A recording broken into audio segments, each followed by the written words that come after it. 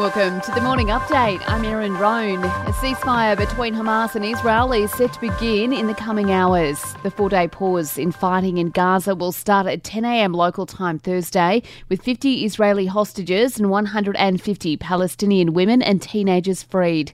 Advisor to Israel's Prime Minister, Mark Regev, says the bombardment will continue until then, though. The only reason this has happened now and that Hamas has agreed to this, they've not suddenly become humanitarians. People who kidnap babies are not humanitarians, but they've been under amazing pressure. The IDF has been hitting them hard. We've been destroying their military machine.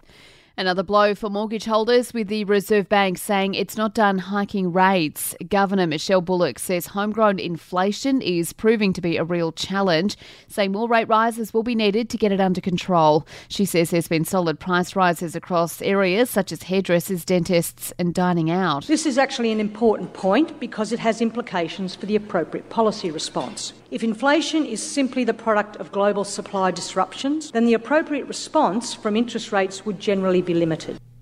Russian President Vladimir Putin has made an address to G20 leaders, saying he's never refused peace negotiations with Ukraine. He claims the fault lies with Kyiv for prolonging the conflict. We must think about how to stop this tragedy. Russia has never refused peace talks with Ukraine. It is not Russia but Ukraine that has publicly announced it's withdrawing from the negotiation process.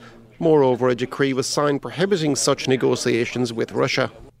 And Guns N' Roses frontman Axl Rose is being sued for sexual assault. Former Penthouse model Sheila Kennedy has filed a suit against the singer, claiming she was violated during a party in 1989. Sport and entertainment is up next. The ICC has announced a shot clock will be introduced in a bid to speed up slow over rates in cricket. The change will be trialled in Australia's upcoming white ball series against the West Indies. Meantime, the Aussies are in action tonight against India in Game 1 of the 5-match T20 series. Glenn Maxwell, Travis Head and Steve Smith among those to stay on in India after their World Cup victory. In the Women's Big Bash, the Melbourne Stars have beaten the Perth Scorchers by 33 runs. It is a shock loss for Perth, who were hoping to nab a win to overtake Adelaide at the top of the table.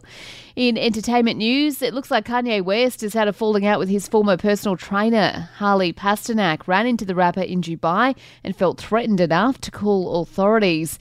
And Netflix has teased the return of Eddie Murphy in the Beverly Hills Cop franchise. It's posted a picture of the starring character as Axel Foley with the caption, "He's back."